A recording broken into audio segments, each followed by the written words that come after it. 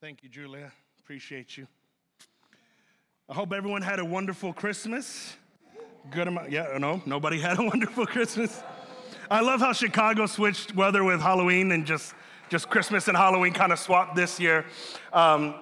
We enjoyed it. We were on the fence on whether or not to take my daughter out of the house and go to my families. And you know, when you're married, you have to go to both families. But praise God, we decided to do it, and we had a wonderful time. And you know, people keep asking, how are you doing? How's everything going? And it's like, yeah, it's great. And how's the baby? She's alive. That's 90% of my job, and so we're excited, and that's good. But the one thing I was noticing, especially during the holidays and even just at her birth, is this girl is going to have a ton of pictures. My father-in-law alone has literally taken over 1,000 pictures of her, and that was like in the first day. And then my father, he's notorious for almost any event that we're at, any birthday, any holiday, anything where the family's together. He's always saying, "Tómale una foto. Hey, take a picture." And I remember thinking, why? Because all these pictures just stay on my phone. You never see them again. Like, you asked me to take a picture, and then it's just there. And I remember even growing up, we literally have a jewel bag somewhere in my parents' house filled with disposable cameras that were never developed. There are these wonderful mystery pictures somewhere in the house because we always had to take a picture. And again, I think the reason why my father always wanted pictures was because it's important for him especially to have memories. To be able to look back, and even now as I'm getting older and I look at some of my old baby pictures and I see the similarities between me and my daughter, and I'm looking back at my wife's baby pictures. I mean, it is fun to stop and just remember. I feel like the next generation might miss out on that, though, because no one's going to sit there on a laptop and just scroll through all your old pictures. There was something special about having a book that you just kind of opened up and you just kind of flipped through it systematically. Now, God loves remembering things as well. He has a book of remembrance, and he was always adamant about telling his people to remember. I think part of that is because we so easily forget. You know, we're getting at the end of the decade now, right? We're getting at the end of this year, and all over television, all over media and social media and radio and everything, you're having people saying, hey, remember this year, remember this last decade, and they even have like what you looked like at the beginning of the decade and what you look like now, and that's all sad for everybody, and it's just like, it might as well be, look how much weight I've gained between that point and this point. And but we're having this time right before this new year where everyone starts to get a little nostalgic and they start to reflect on this past year. And I think that's important, not just to do at the end of the year, but I think it's important to periodically take a moment and remember. But it's important what we remember, because most of us are really, really good at recollecting and remembering things that affect us in a negative way.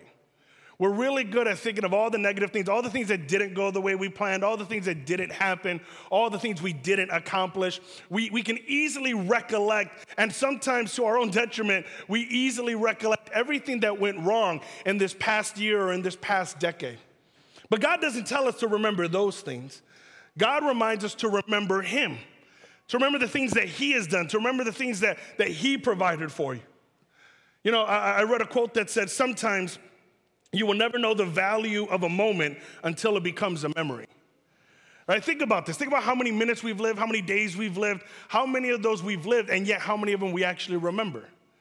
We only remember key moments, good or bad, but key moments. We only remember pivotal aspects of our life, things that had an impact on us. And I wonder how much more impactful life would be if we took the time to remember more of the good things as opposed to some of the bad things. In the Bible, when you read the Old Testament, you kind of follow throughout the entire Old Testament the people of Israel, God's chosen people. And it's an interesting follow because a lot of it mirrors our lives. And one of the characteristics that you often see in the nation of Israel is they were very forgetful about the good things God did. When you look at the story starting in Exodus, when they come out of Egypt, the Bible tells us that they were slaves in Egypt for several years, and God sends Moses, and he sets his people free, and he parts the Red Sea and miraculously rescues all the nation of Israel, takes out all of their enemies. And then the Bible tells us that for 40 years they wandered the desert, And God provided for them throughout the entirety of the 40 years. Now, again, let me remind you, the only reason that they had to be reminded of those, or why they had to wander for those 40 years, was because instead of remembering that God set them free from Egypt, they complained about wandering the desert. And so they wandered longer, right? Isn't that how parents are usually? Like when you complain, we just make you wait longer for complaining. So, and God kind of did the same thing. And then we get to this point in Joshua chapter 4, where 40 years have passed and God has finally taken them to the promised land. And right before they get into the promised land, they have to cross the Jordan River. And the Bible says that there's this miraculous moment that God does. Moses at this point is gone. Joshua has been raised up as the next leader, and they're at the precipice of the river. And the Bible says that the Lord parts the river and allows his people to cross over. This is the precipice of this next stage in their life. This is like the end of the old year and the beginning of the new year. This is the beginning of greatness, of the fulfillment of his promise, of great victories to come. And I want you to notice some things here in Joshua chapter 4. I want you to see what God instructs Joshua to say. It says, when all the people had crossed the Jordan, the Lord said to Joshua, now choose 12 men, one from each tribe. Tell them, take 12 stones from the very place where the priests are standing in the middle of the Jordan, carry them out and pile them up at the place where you will camp tonight. So Joshua called together the 12 men he had chosen, one from each of the tribes of Israel. He told them, go into the middle of the Jordan in front of the ark of the Lord your God. Each of you must pick up a stone and carry it out on your shoulder. 12 stones in all, one for each of the 12 tribes of Israel. We will use these stones to build a memorial. In the future, your children will ask you, what do these stones mean? Then you can tell them, they remind us that the Jordan River stopped flowing when the ark of the Lord's covenant went across. These stones will stand as a memorial among the people of Israel forever. So the men did as Joshua had commanded them. They took 12 stones from the middle of the Jordan River, one from each tribe, just as the Lord had told Joshua. They carried them to the place where they had camped for the night and constructed the memorial there. Joshua also set up another pile of 12 stones in the middle of the Jordan at the place where the priests who carried the Ark of the Covenant were standing, and they are there to this day. They had this incredible miracle happen. These waters literally parted, and the bed of the ground became dry, and they were able to walk across. And before they finished, God instructed Joshua to tell the people to set up a memorial to remember this moment. And so they took 12 stones, one from each tribe, and they set up this reminder. And I want to talk to you about that because as I read this story, I feel like there was 3 particular people that needed reminding. And if you're taking notes, the first thing that I noticed and that the Lord kind of brought up to me was the importance of our reminder. And by our reminder, I mean corporate remembrance. Together, this collective body. See, church, we need to take time as a church, as Belmont Assembly of God, to remember the things that God has done in the body. And it's important in this precipice to understand that we are part of that body. If you notice in that scripture, God instructed that each of the 12 tribes had to get a stone. The nation of Israel was made up of 12 tribes. Those tribes were made up of families. Those families were made up of individuals. Individually, those stones remain stones. They're not a monument until they're put together and piled up. And for me, I think it's important as a church for us to take time and reflect and remember what God is doing in and through us as a church.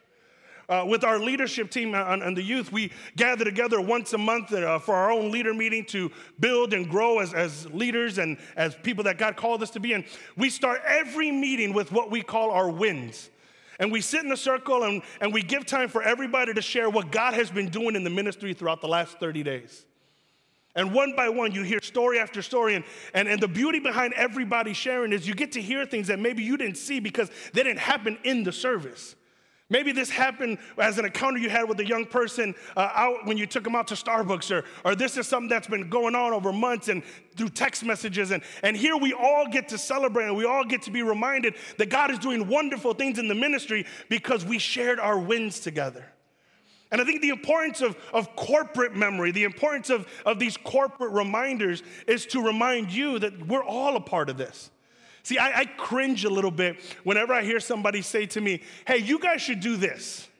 Because when I hear you guys and I don't hear we, it tells me that you feel there's a separation, that I'm somehow representative of the church and you just come and watch me perform.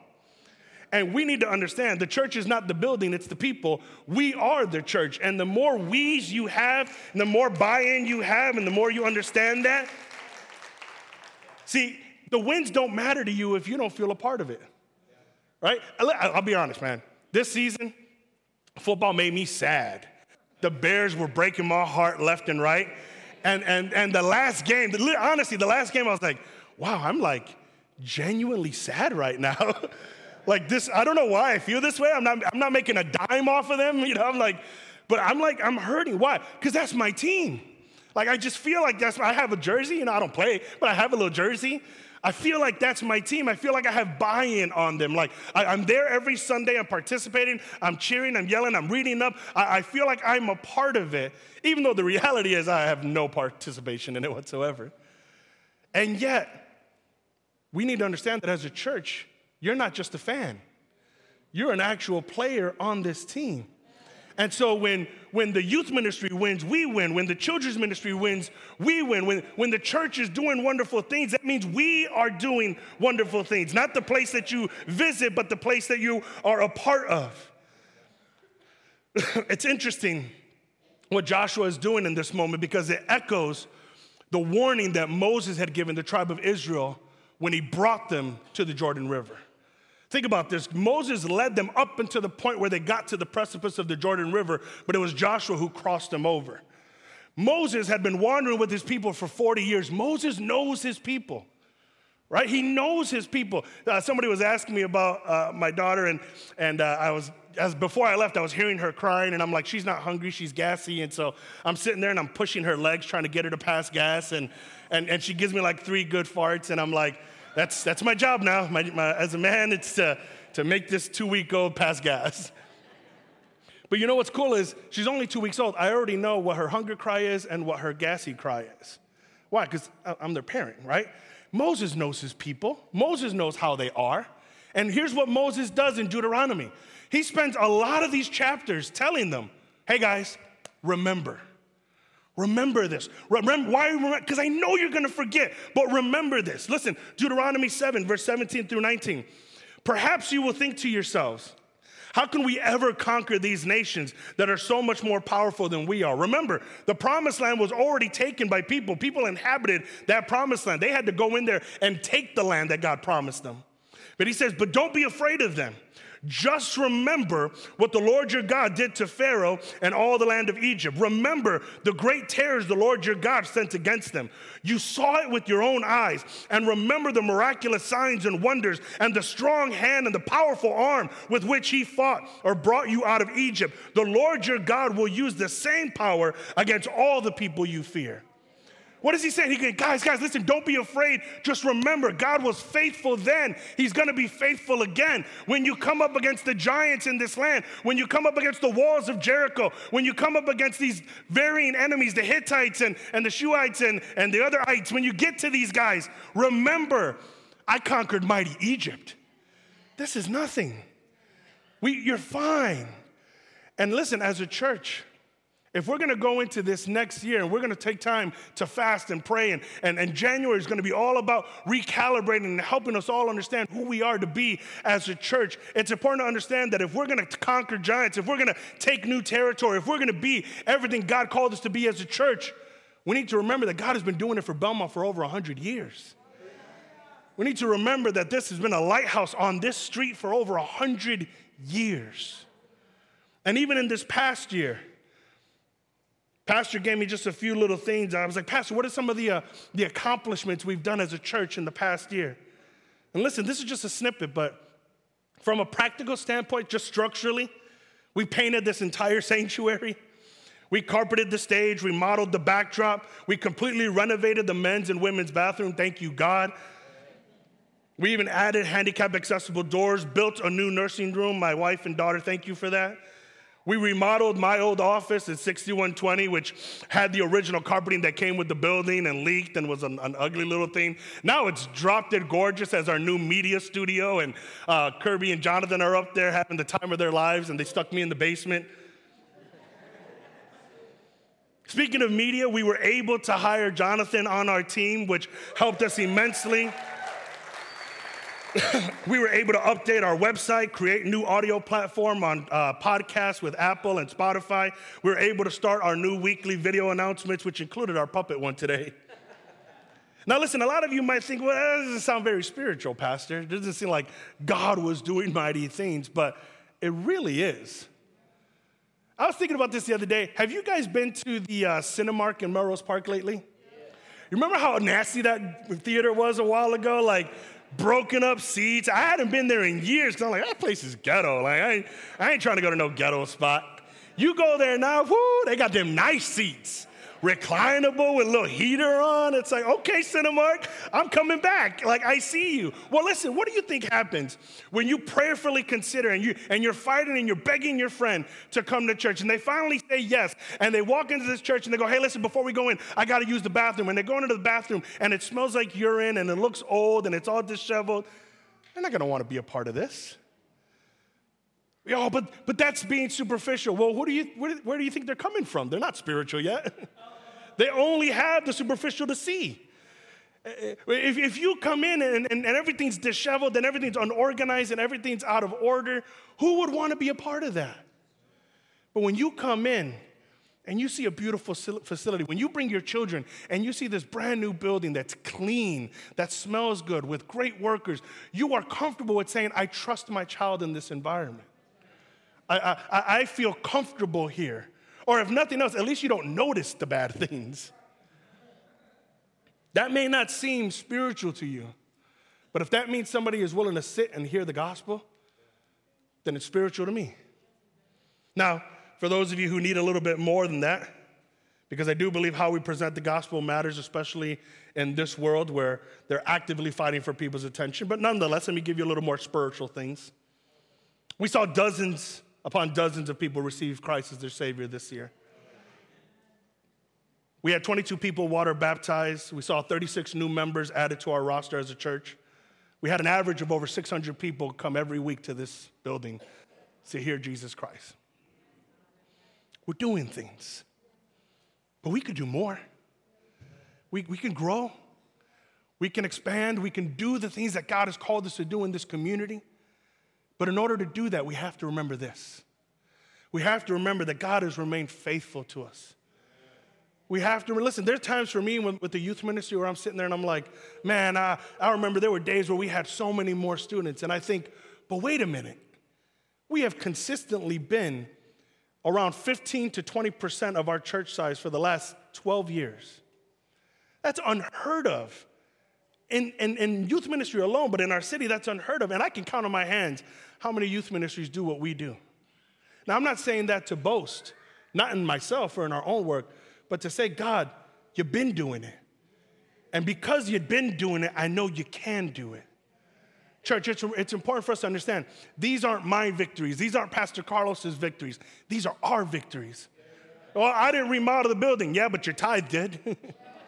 Thank you for that.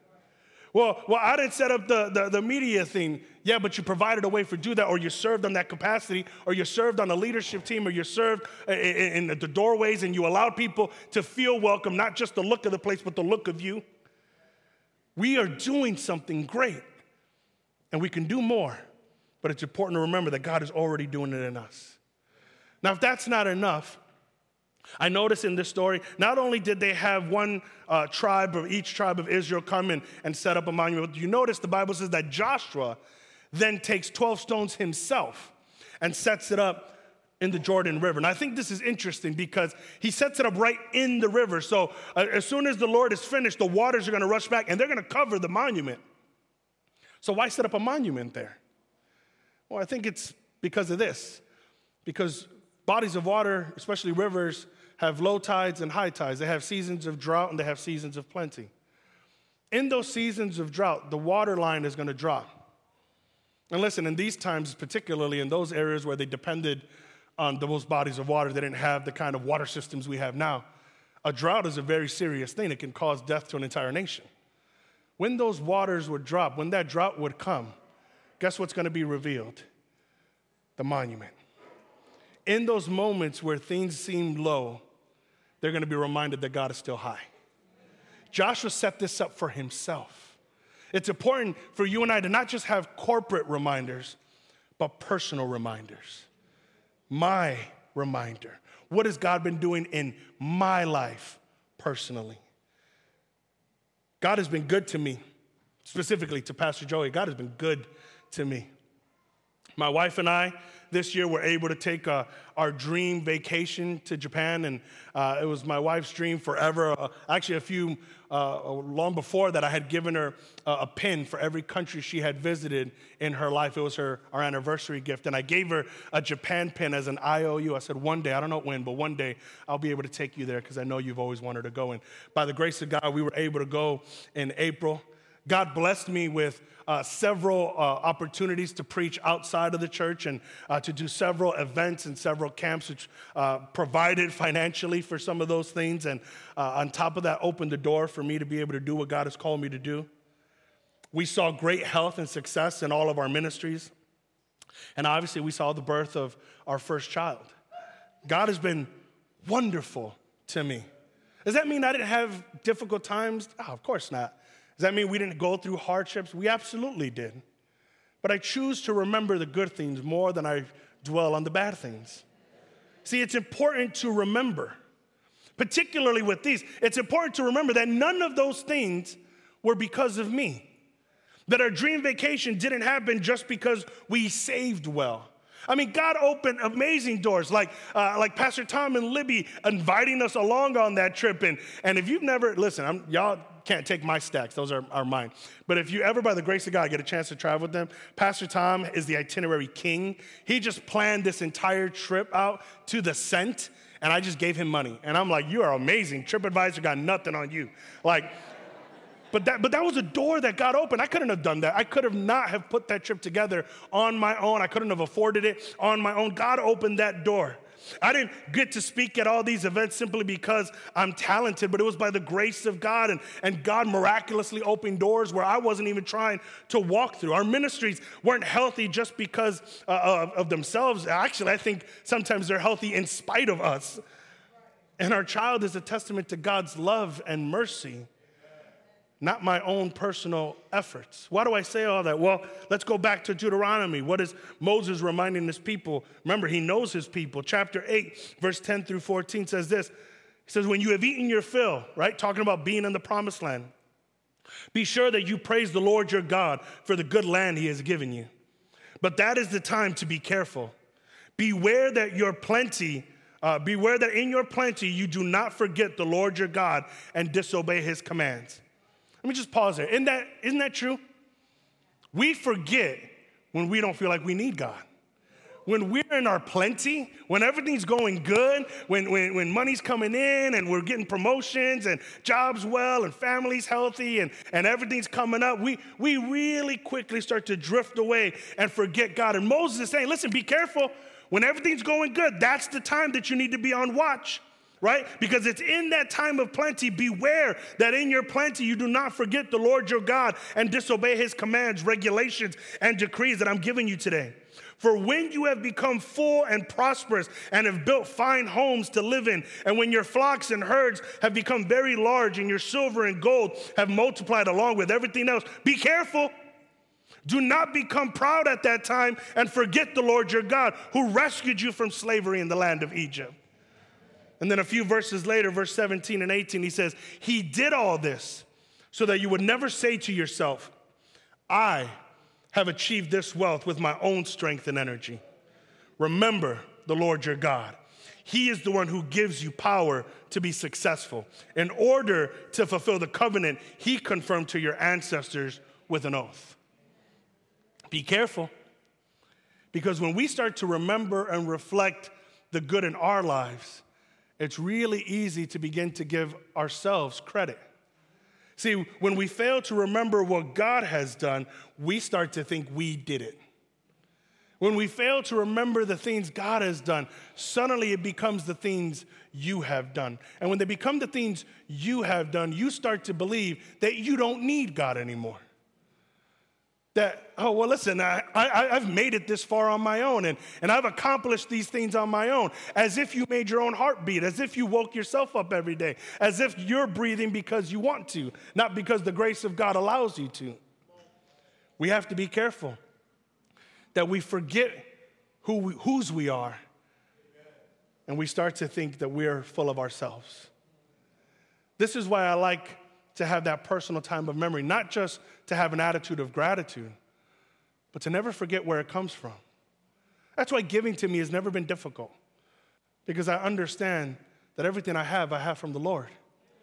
And so if someone is in need, if there's an opportunity to give, if the Lord presses on my heart, I've never been one to say, I don't know, I'm not sure. Why? Because I remember every time that God's provided for me. I remember when I couldn't afford this dream trip to Japan that opened up, and God started opening doors for all these speaking engagements that in 1 month provided everything I needed for that trip. I remember those things. See, I remember when there's these moments where God is asking me to sacrificially give to something and to provide to a ministry or to provide for missions and to give generously. And I'm sitting there crunching the numbers and I'm going, this doesn't make sense. And yet it didn't make sense the last time I gave in abundance. And God still provided above and beyond what I could ever think or imagine. See, when you remember what God has done in you, you remember that God can still do it for you. But then there's a key here. Because remember, even when it goes back, he said he did all this not just for you, but to fulfill the covenant he has in you. See, God doesn't bless you just for your own personal gain. It's his will because it's his desire, because it's his purpose. And there was a reason, if you notice in Joshua chapter 4, on a couple of occasions at least, he tells them the reason for the monument. Obviously, it's to remember the things that God has done, but he's very specific on 2 occasions on what one of the byproducts or purposes behind the monument is. And if you notice what he says this. He says, when your children look at that. On a couple of occasions, he mentions their children. If you're taking notes, the third thing is this. It's their reminder. It's about generational remembrance. What do I mean by that? I mean passing down what God has done to the next generation. Let me tell you another win that I'm very, very proud of from our church. Our children's ministry. Last year in December, my wife and I, we were at a missions conference, and speaking with Pastor Evelyn, we agreed to commit to a mission project where they would be raising money for a program called BGMC that would provide for an orphanage in the Philippines. And I remember talking to her, and I'm saying, hey, listen, we have to commit this amount, which was $6,500. Now, just to give you perspective on that, as a children's ministry, in the history of our church, we have never raised more than $2,000 for missions. And we're asking them to do triple that. And I think maybe it's Pastor Evelyn's naiveness in being new. She was like, okay, yeah. I'm like, okay. And so we signed them up. And then when they got into the thick of it, they realized, wow, this is a lot bigger than we thought it was going to be. But by the grace of God, they not only reached 6,500, but they did over 7,000 this year. Children, babies. You want to know my favorite part? You know my favorite part? We kind of messed up in our communication. We had 2 years to raise that money. We did it in 1 year.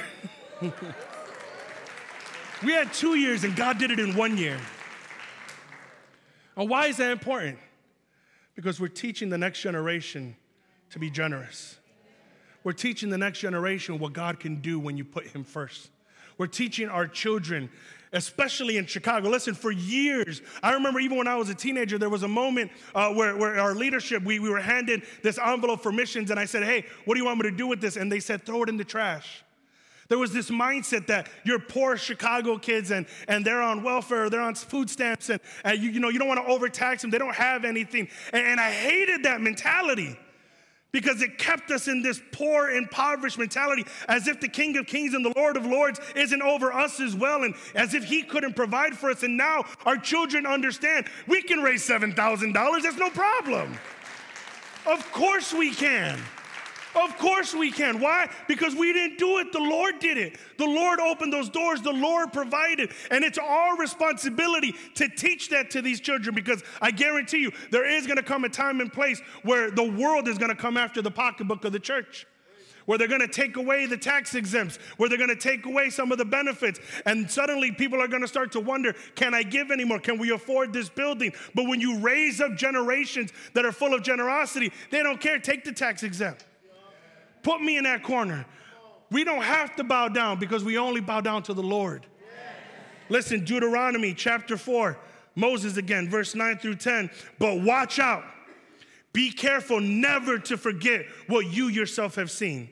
Do not let these memories escape from your mind as long as you live. And be sure to pass them on to your children and your grandchildren.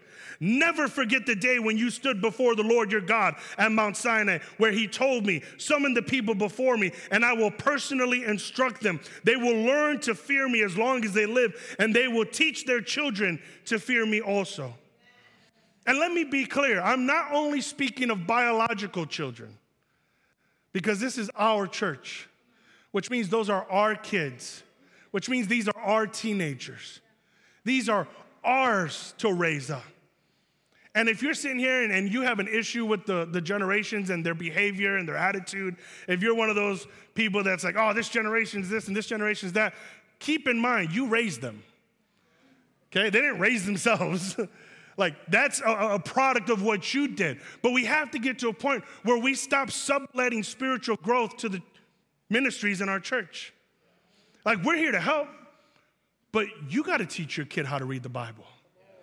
We're here to help, but you got to teach your kids what it means to be morally right. We'd love to assist. We have plenty of volunteers that are going to help and love on your children, but they got to see the example in you. Man, I love that this year we have seen more men serving in our children's ministry than ever before, because many of these kids don't have father figures. They need to see a godly man doing godly things. This is why it's important. And listen, it doesn't mean they're your kids, because they are our kids. And we have to step up and be that example for the next generation. I know I just had a child, but she ain't my first.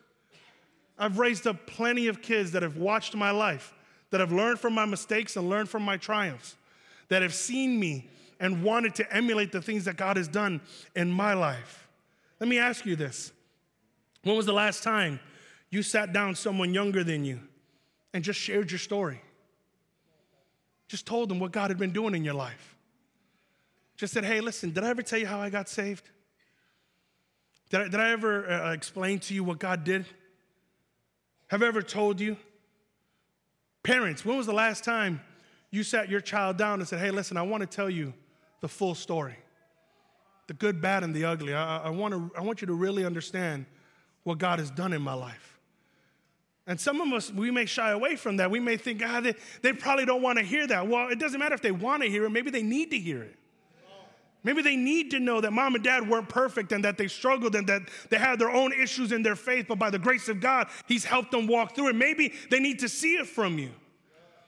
And sometimes we're too scared to share. We're too embarrassed of the struggles that we have, as if they don't point to God's glory. Can I be just transparent? I'm going to be, so it doesn't matter if you say yes or no. But several years ago, I remember we asked people to submit their testimonies. We want to know your stories. Tell us your stories. And in a church of almost 600, we got less than a dozen inquiries. What does that tell me? Either you don't know your story or you're just unwilling to share it. And we are robbing the next generation of being able to experience all the things God has done. Worship team, if you can help me out. These stone monuments, on a couple of occasions in Joshua chapter 4, you notice he says, when your children look at these stone monuments, they will be reminders of what God has done. it's not just enough to have the monuments. You need the reminder. On my travels, I've been able to go to the UK on several occasions. And one of the biggest attractions in the UK is Stonehenge. Now, I'll be honest with you, I've never gone to Stonehenge, and I never wanted to. I never bothered with it. Because to me, it's a dumb thing to look at. Because one, you can't even go up to it. You have to see it from like the road. It's like this giant barrier. And then you get there, and it's just rocks. And so you wonder, well, why is it such a big attraction? They're just stones. Well, the novelty of it is that no one really knows why they're there. People have guesses and they estimate, but here are these giant stone slabs that are unnatural to that area, that are brought there and they're put in a certain formation for a certain reason, but nobody knows the reason. And because no one knows the reason, it's like, ooh, how mysterious. Maybe aliens did it. Maybe druids did it. There's all these wonders in it. But it's not a monument. It's a tourist attraction. It doesn't remind you of anything because it has no memory to it. We need to be careful that this church starts becoming a tourist attraction and no longer a monument. That when people walk in here, they're reminded of God's goodness, not just attracted at God's show. We are the church. We have to be those living stones that continue to talk about the things that God has done. In Joshua chapter 4, over and over again, they are told, remember, remember.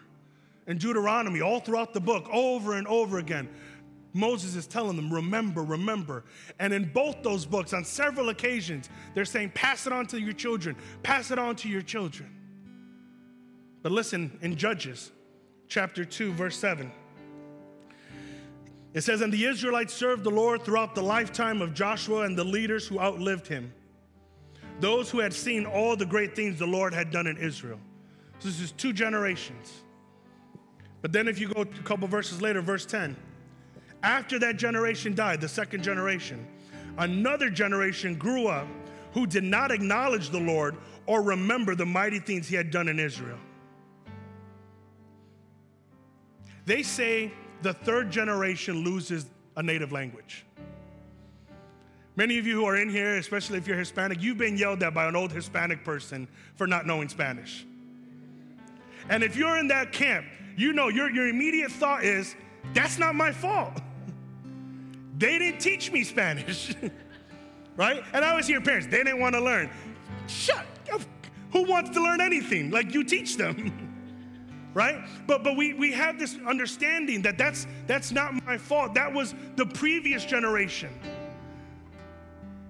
And listen, I know it's hard by the third generation because they're covered in this whole world now that speaks English, and television is all in English, and they're just surrounded by English. But I love what my older sister did.